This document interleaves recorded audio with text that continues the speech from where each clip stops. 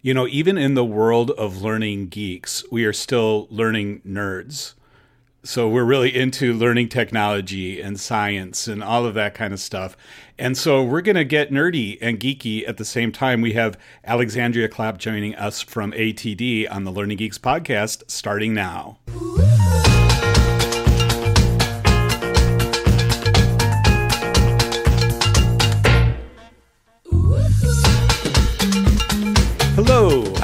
Hello, friends. Hey. So nerdy and geeky, does that make it neeky or girdy? Girdy? It was pretty gurky that you said that. Fun fact, we started off as learning nerds. We did? We did. Yeah. We did. We started off as the learning nerds, right? We did one episode as the learning nerds, and then somebody else pinged us and was like, we just started our new podcast, and we did all this market research, and can we please have the name? And we didn't, we didn't put it in and register it. Can we please have the name? And we're like, yes, we're good guys, so we're going to become the Learning Geeks. And I don't think they're doing that podcast anymore. Every once in a while I look, but now somebody else is the Learning Nerds. I didn't know that either. But you know what? As the Learning Geeks, we are in the top 17% of all podcasts in the world. What? So that's great. That's great. Well, hey, without any further ado, let's welcome our guest, Alexandria Clapp. Hi, how are you? I'm good. Thank you guys for having me. I'm excited to be here today.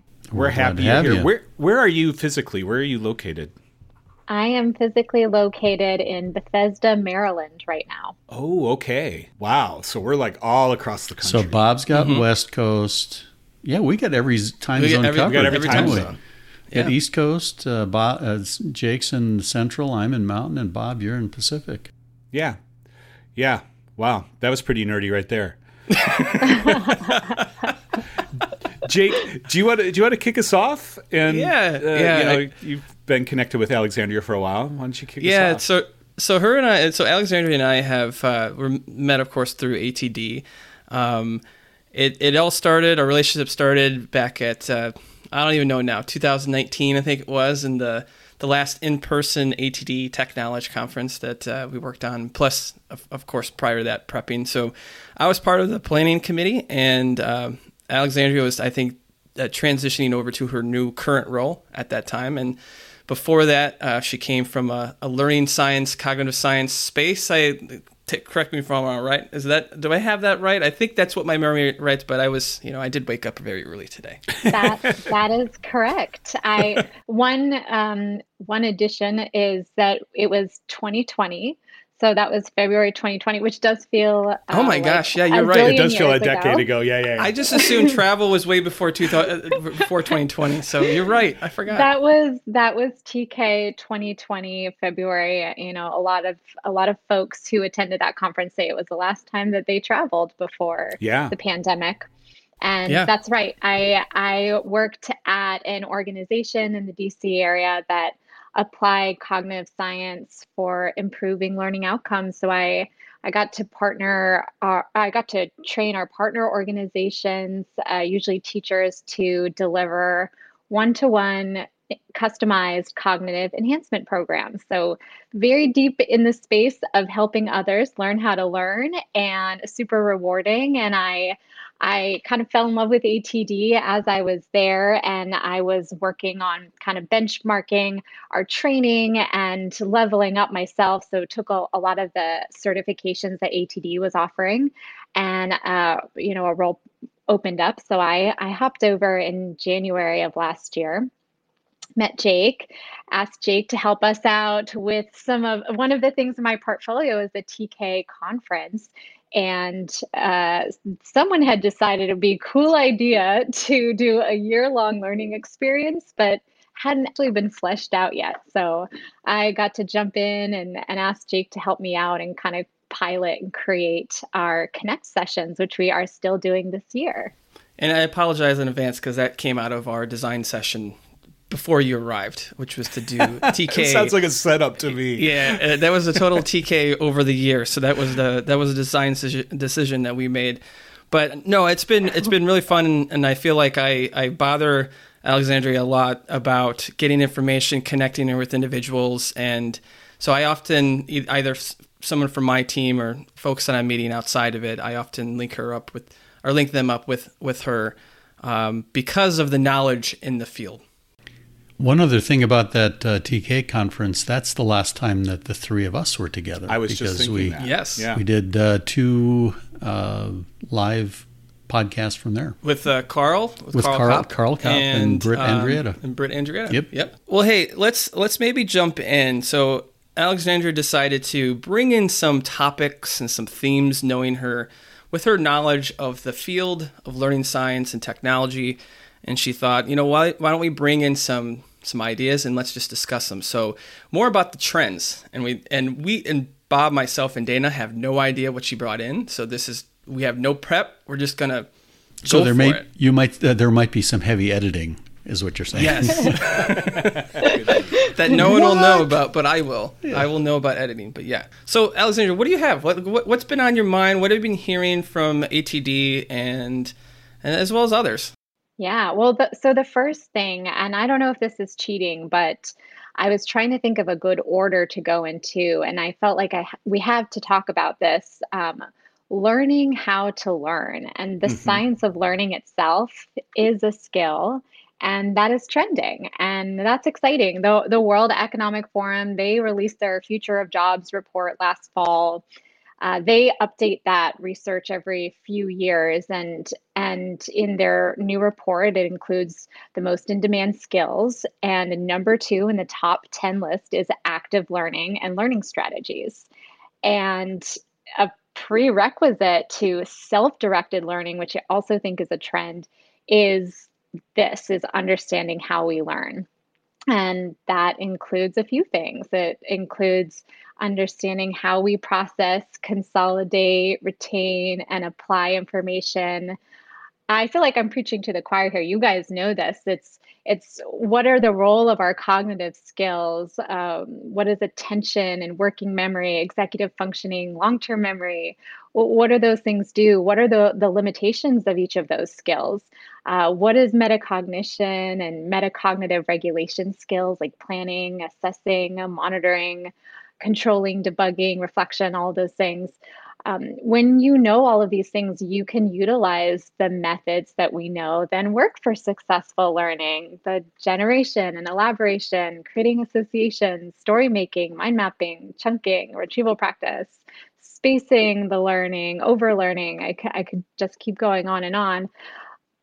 And we can be proactive about getting feedback, being comfortable with the discomfort of learning, embracing those difficulties, ensuring that there is a focus of attention, there's a purpose. Why am I here? All those things when we've cultivated the skill set of learning how to learn. And I'm excited about this. Any learning enthusiast, I think, is excited for what that means. What are some of those outcomes as we're setting up self-directed learners as employees and creating learning cultures where folks can better navigate their modern workplace with more agility and adaptability. They're going to be able to successfully reskill and upskill. That's what everyone wants. And if you know how to learn, then you will be able to do that and continuously evolve in your roles and your responsibilities, and ultimately innovate more effectively, which, going back to the World Economic Forum's report, the number 1 skill is to be able to innovate. And I think you need to be able to learn how to learn first to then be able to innovate. I've got a question because, as you pointed out, and I think we talked about before, there's actually a lot of science now behind how the brain processes and how learning actually takes place. In some of our work with our colleagues at MIT, the comment that was made was, we know a lot about how the brain works. We're just not very good at applying it. Yeah. Right. And so my question to you, Alexander, is what have you seen that has actually helped in bridging the gap between, the nerdy science stuff and the Dana needs to learn a skill stuff in, where you're actually using some of the science-based approaches? That's a great question. I do think some of it comes from learning leaders who are prioritizing learning and understanding how to learn. They're decision makers and they have purchasing power. And I think that those folks and other learning science consultants are influencing suppliers and vendors to incorporate learning science into their products and solutions. That should go without saying, but I don't think that was always the case. Yeah. So things that are suddenly aligning with scientific and evidence-based principles of how we learn. I think that because it's trending, folks are interested in the subject matter experts in the space who are putting out resources. I think Miriam Nealon and Paul Kirshner put out a book last year, and Clark Quinn put out a book that just published with ATD Press in April. Gosh, it's May, and that already feels like a while ago. It's like been a month. And that was something I was really excited about coming to ATD. That's part of my role, is getting to help create books. And that was the first book project that I worked on start to finish. And Justin, my boss, he had talked about this idea for a learning science handbook. And the ATD handbooks, you guys probably know, are very, very big, very lengthy. And I pitched the idea of an essentials book. I think this is how it happened. I was reaching out for Clark for ideas of who to reach out to, who do we think would want to do this? And he said, I want to do this. And that was really fun to be able to talk about the application,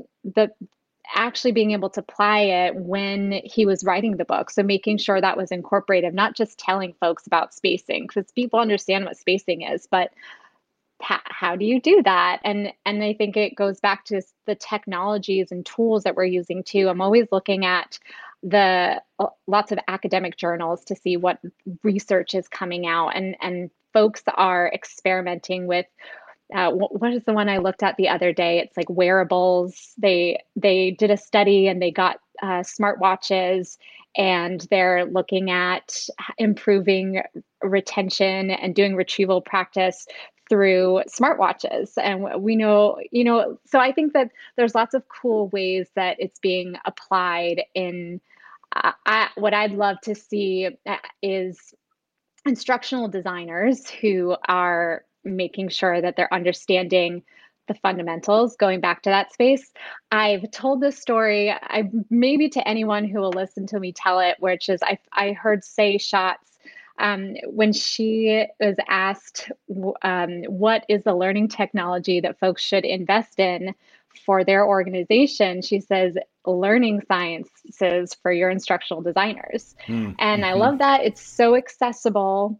It is something that not only is affordable, but it is also strategic. You're going to make yourself a strategic organization by investing in understanding how learning works. And the more people who understand it, the more individuals are able to apply it themselves. But see, I wonder how much of really making a difference here is as much a communications or change management campaign with the learner as it is teaching them how to learn better, right? Because I know when we've taught the learn to learn, there's always kind of a spirit of, I already know how to learn, right? Like I have a degree, I have a college degree, I have a master's degree, I know how to learn.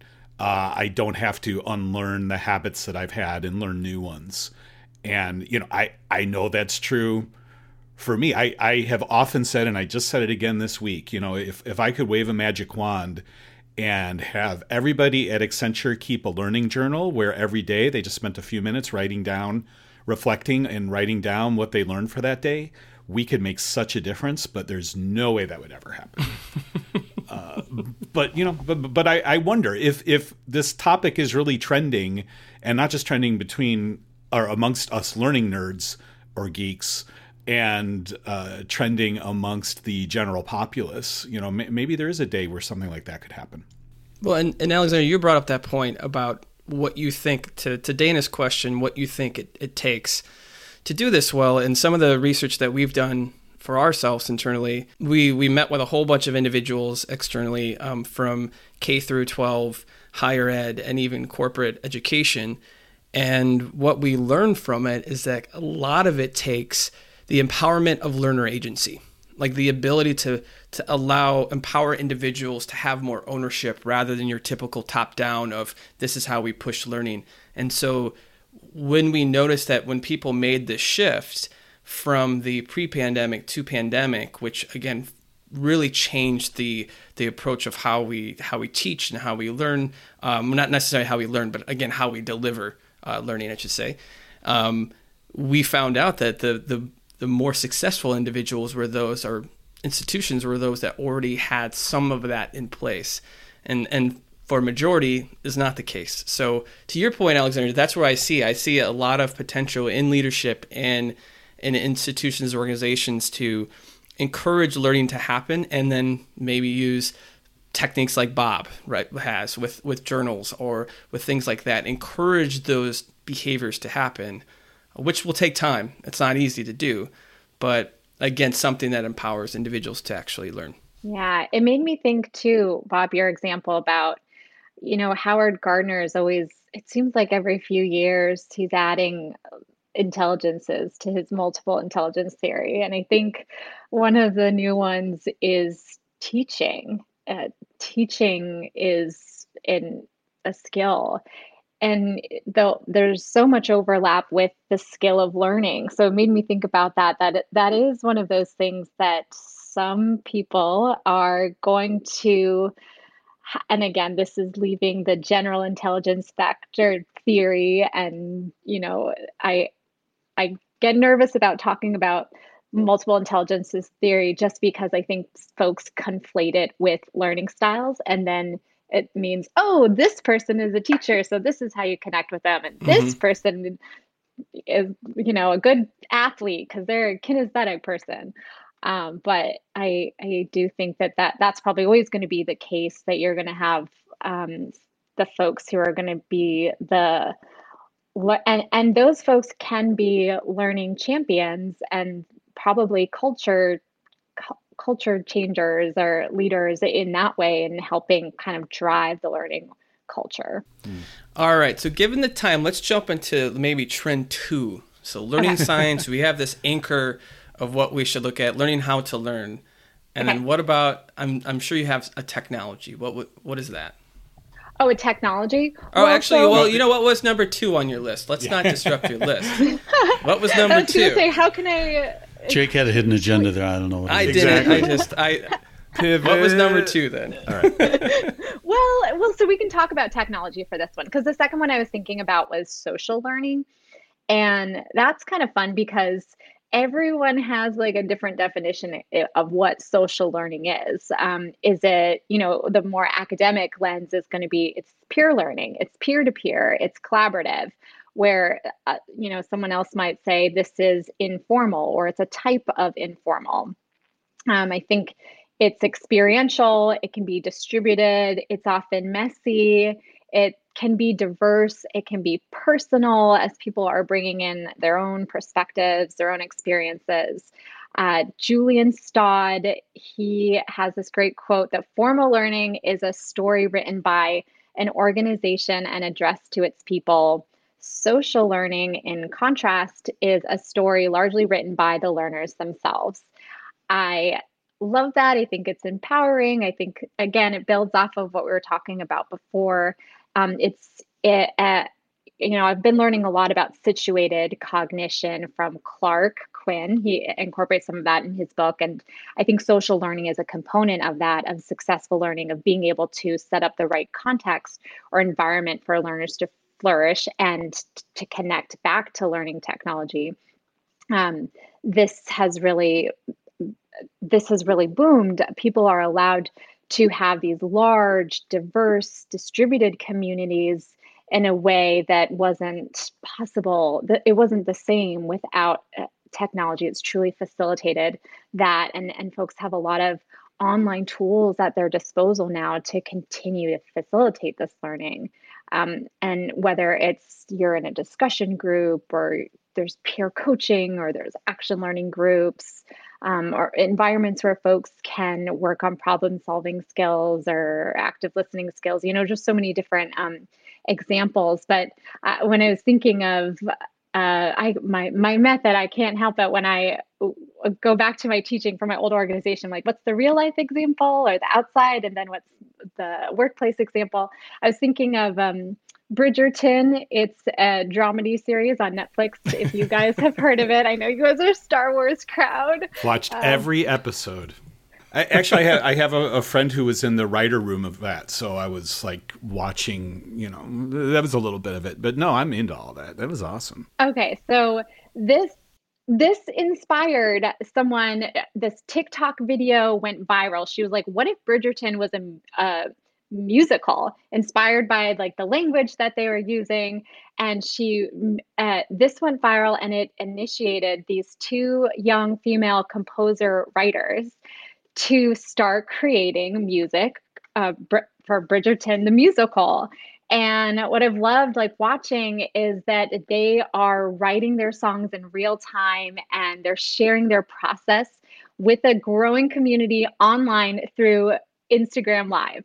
They are completely candid about their whole process. It's been a true mix of this value co-creation. The community is giving them ideas about lyric lines and melodies or harmonies to use, and to connect back to some of those techniques that you guys were talking about with Lisa, like modeling and articulating, thinking out loud, that folks are able to watch and ask them questions as they're creating those melodies, and as they record, and as they do the mixing and the editing, and all of the different complex components that make up writing and composing music. And if anyone has experience with, the formal education, when you're sitting in a music theory class, sometimes it is so removed and so different. And then this organic sort of messy experience, and to bring it back now to the L&D world, I'm seeing instructional designers kind of play around with that in live streams. Kath Ellis comes to mind.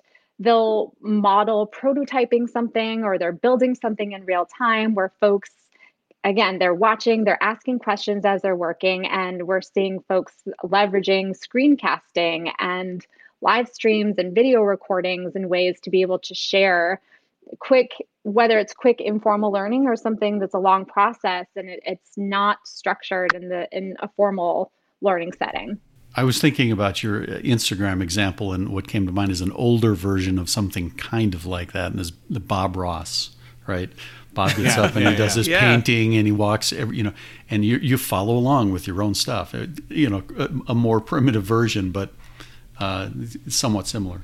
I also think, to kind of full loop back to even the first point of when we say learning to learn, and then we mentioned teaching as well. Social learning allows this to happen, and especially as we give technologies to have that happen. So these individuals are teaching, and they're not certified. They have expertise in this specific area, and they have a platform to do it, and they have the agency to do it as well. And I think that's kind of where it starts to come full circle, is allowing more teachers to come out, where the concept, I think, Dana, you had wasn't the future of learning concept of everyone's a teacher. Yeah. Yeah, and we talked about learners don't care as much about educational pedigree as they do about experiential pedigree at this point. Right, sure. Right? Can someone actually do it? I want to learn something from someone who can actually do it. And this is all very exciting and yet very threatening to us as learning professionals, because we want to sit there and be like, hey, where's your learning objectives? You don't have those phrased right. What story How are we going to measure this? Yeah. Right? And, everything that we're saying is about letting go things that we have normally been in control of. Right. We're almost, like our job now is almost to design chaos, or to design. Well, that's structured chaos. Yeah, or structured chaos. We're designing environments. We're designing environments where this type of learning can take place. Right. And maybe we're designing some support, going back to our discussion with Bob Mosier, right? But really, less and less of us designing set learning agendas for a course or any activity, and more how do we create the environment where people can just get together and knock this out? Sounds a lot like learning agility. Mm-hmm. Yes. I love that, Bob, first of all, because as an anxious person, I think that's one of my life lessons to like let go of control a bit. And I do think that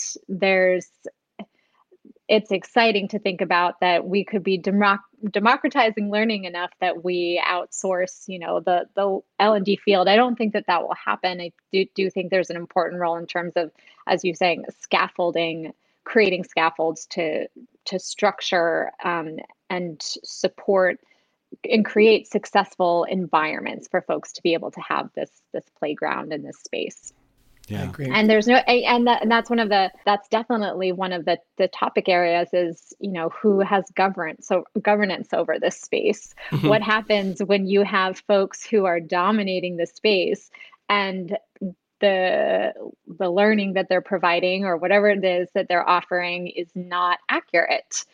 Who knows that, and who is going to call them out on that? Those are definitely real questions, and hopefully you have people who are playing in the space who know that and know how to check is it credible? Right. Why are they an authority figure on this?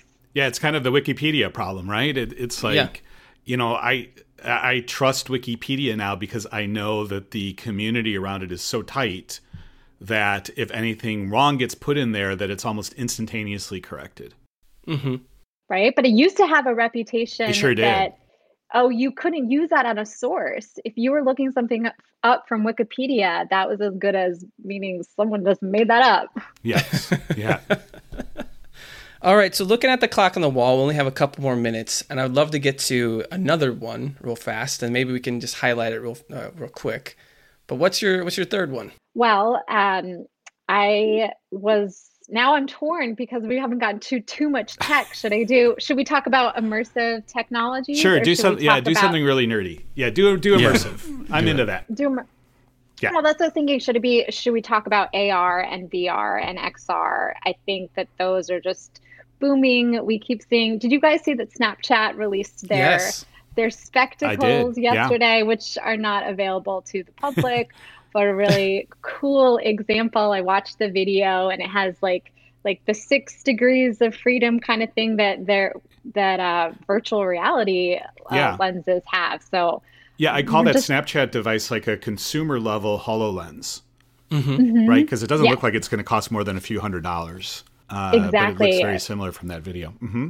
Yeah, and HoloLenses right now are just shy of $4,000. So just so cool to see that folks are looking at, and I love seeing the use cases that come out when folks come to TK and they're realizing the accessibility of things like augmented reality and virtual reality nowadays. I think it was in our session last June with Jake where someone actually mentioned that and it was an incredible timing. She had attended a lot of the augmented reality sessions, and because of the pandemic, she ended up having to change her onboarding program, and she got rid of her e-learning courses and turned it into this AR tour, which is just really cool. And for folks who are joining the organization and they're working, I think it's like a manufacturing plant type of role for folks. So yeah, I think seeing lots of use cases popping up and folks seeing that as we sort of transition back into hybrid, it might be worth it to be exploring augmented reality or virtual reality options because it saves them money. The barriers to entry are just so much different than they were a few years ago, where you have, you can buy a headset, these Oculus headsets that are only $200, $300, and lots of different tools and platforms out there where you can start building something like VR. They have the templates you can start building off of they are using the gaming design kind of templates. And so you don't have to be a VR software developer to start playing around with them. And the same thing for augmented reality. I mean, for somebody like me who has been dreaming about virtual reality for learning since it was still just science fiction and we were reading Neuromancer and Snow Crash and all those books and, going through and experimenting every time VR kind of stuck its head above the ground, like Second Life. Oh, is this going to be it? Nope, not quite yet. PlayStation VR, is that going to? No, not quite yet. Like now, soup's on, guys. It's happening. And right. I was sharing while we were in the green room just yesterday, I was doing a demo of a product from Tailspin, which is practice in how to terminate an employee, and very, very, very good. Very good simulation. I was doing it. I did a really good job the first time and the conversation went smoothly, but then I went back and I wanted to see what it would look like if I did it poorly. What I didn't know was my wife came home while that was going on and heard me doing this from my office. And when I left my office, she said, "Who were you firing and why were you being such a jerk about it?" And, it made me think, well, that's some interesting learning that she heard me saying these things from the office. I got some feedback from her that, yeah, she could tell I was being a jerk. And it kind of reinforced in analog mode, it reinforced the digital simulation that I had. So what's kind of cool, and as we wrap up, like back to VR and AR and all mixed reality, that is a trend that I think has been a trend for a while, but it also goes up and down. So I think even last year, it probably wasn't before the pandemic, it actually dipped and now it's becoming more up again. So this is a space that we all actually truly love. It's fun. And for those that are listening, why is this a trend? Well, it is a trend because of the accessibility and the ability. It's much easier and the barrier of entry is much lower than it was ever before. So, and it's very possible. It's very possible that you're sitting here going, "They are the boy that cried wolf," because I've heard it 1,000 times that VR is coming and it's going to tip and all that kind of stuff, and it's not. I really think it's going to this time. I think it's close this time. Exactly. I think we get a lot of heat for calling it an emerging technology. Classifying it under that umbrella. And I think it's finally emerging in adoption because of these things. There's the lower barriers to entry, especially with cost. Well, hey, this has been a great time. Alexandria, we're going to have to get you back on. Maybe we need to part 2 this because I think we only got halfway through your list. So, yeah, but a great discussion. And, I was thinking that the last point, going back full circle to this whole thing about the learning to learn, I know that while most of our listeners are in corporate learning, we do have a fair number of learners who are in secondary education, primary education. And I think that those are places where the learn to learn content can come in even more and be even more effective. And it would be great to see a better or a more skilled learning culture emerge around the world with our kids and not just with our colleagues and the adults that we're responsible for developing. So preach it, brother. We are the world. Well said. We are the world. Alexandria, thanks for joining us. Really appreciate it. We got through pretty much this whole thing with no Star Wars references. We're going to leave it at that. So I'll just say, may the force be with you to everybody. You did say Wikipedia, didn't you? I didn't. I was thinking, though, I was thinking Yoda said both when we were talking about, like, we as learning designers need to be, want to be in control. Yoda said both, like, control, you must learn control. And he said, let go. So he's playing both sides of the coin that we need to go there.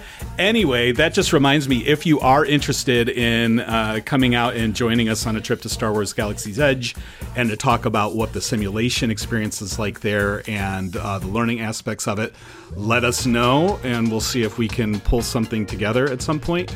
Otherwise, it might just be us 3 geeks, and we'd enjoy that anyway, but it would be more fun if you were here. So on behalf of our guest Alexandria and Dana and Jake, this is Bob saying we'll see you on our next Learning Geeks podcast real soon. See you then. Thanks all. Thank you. Thank you.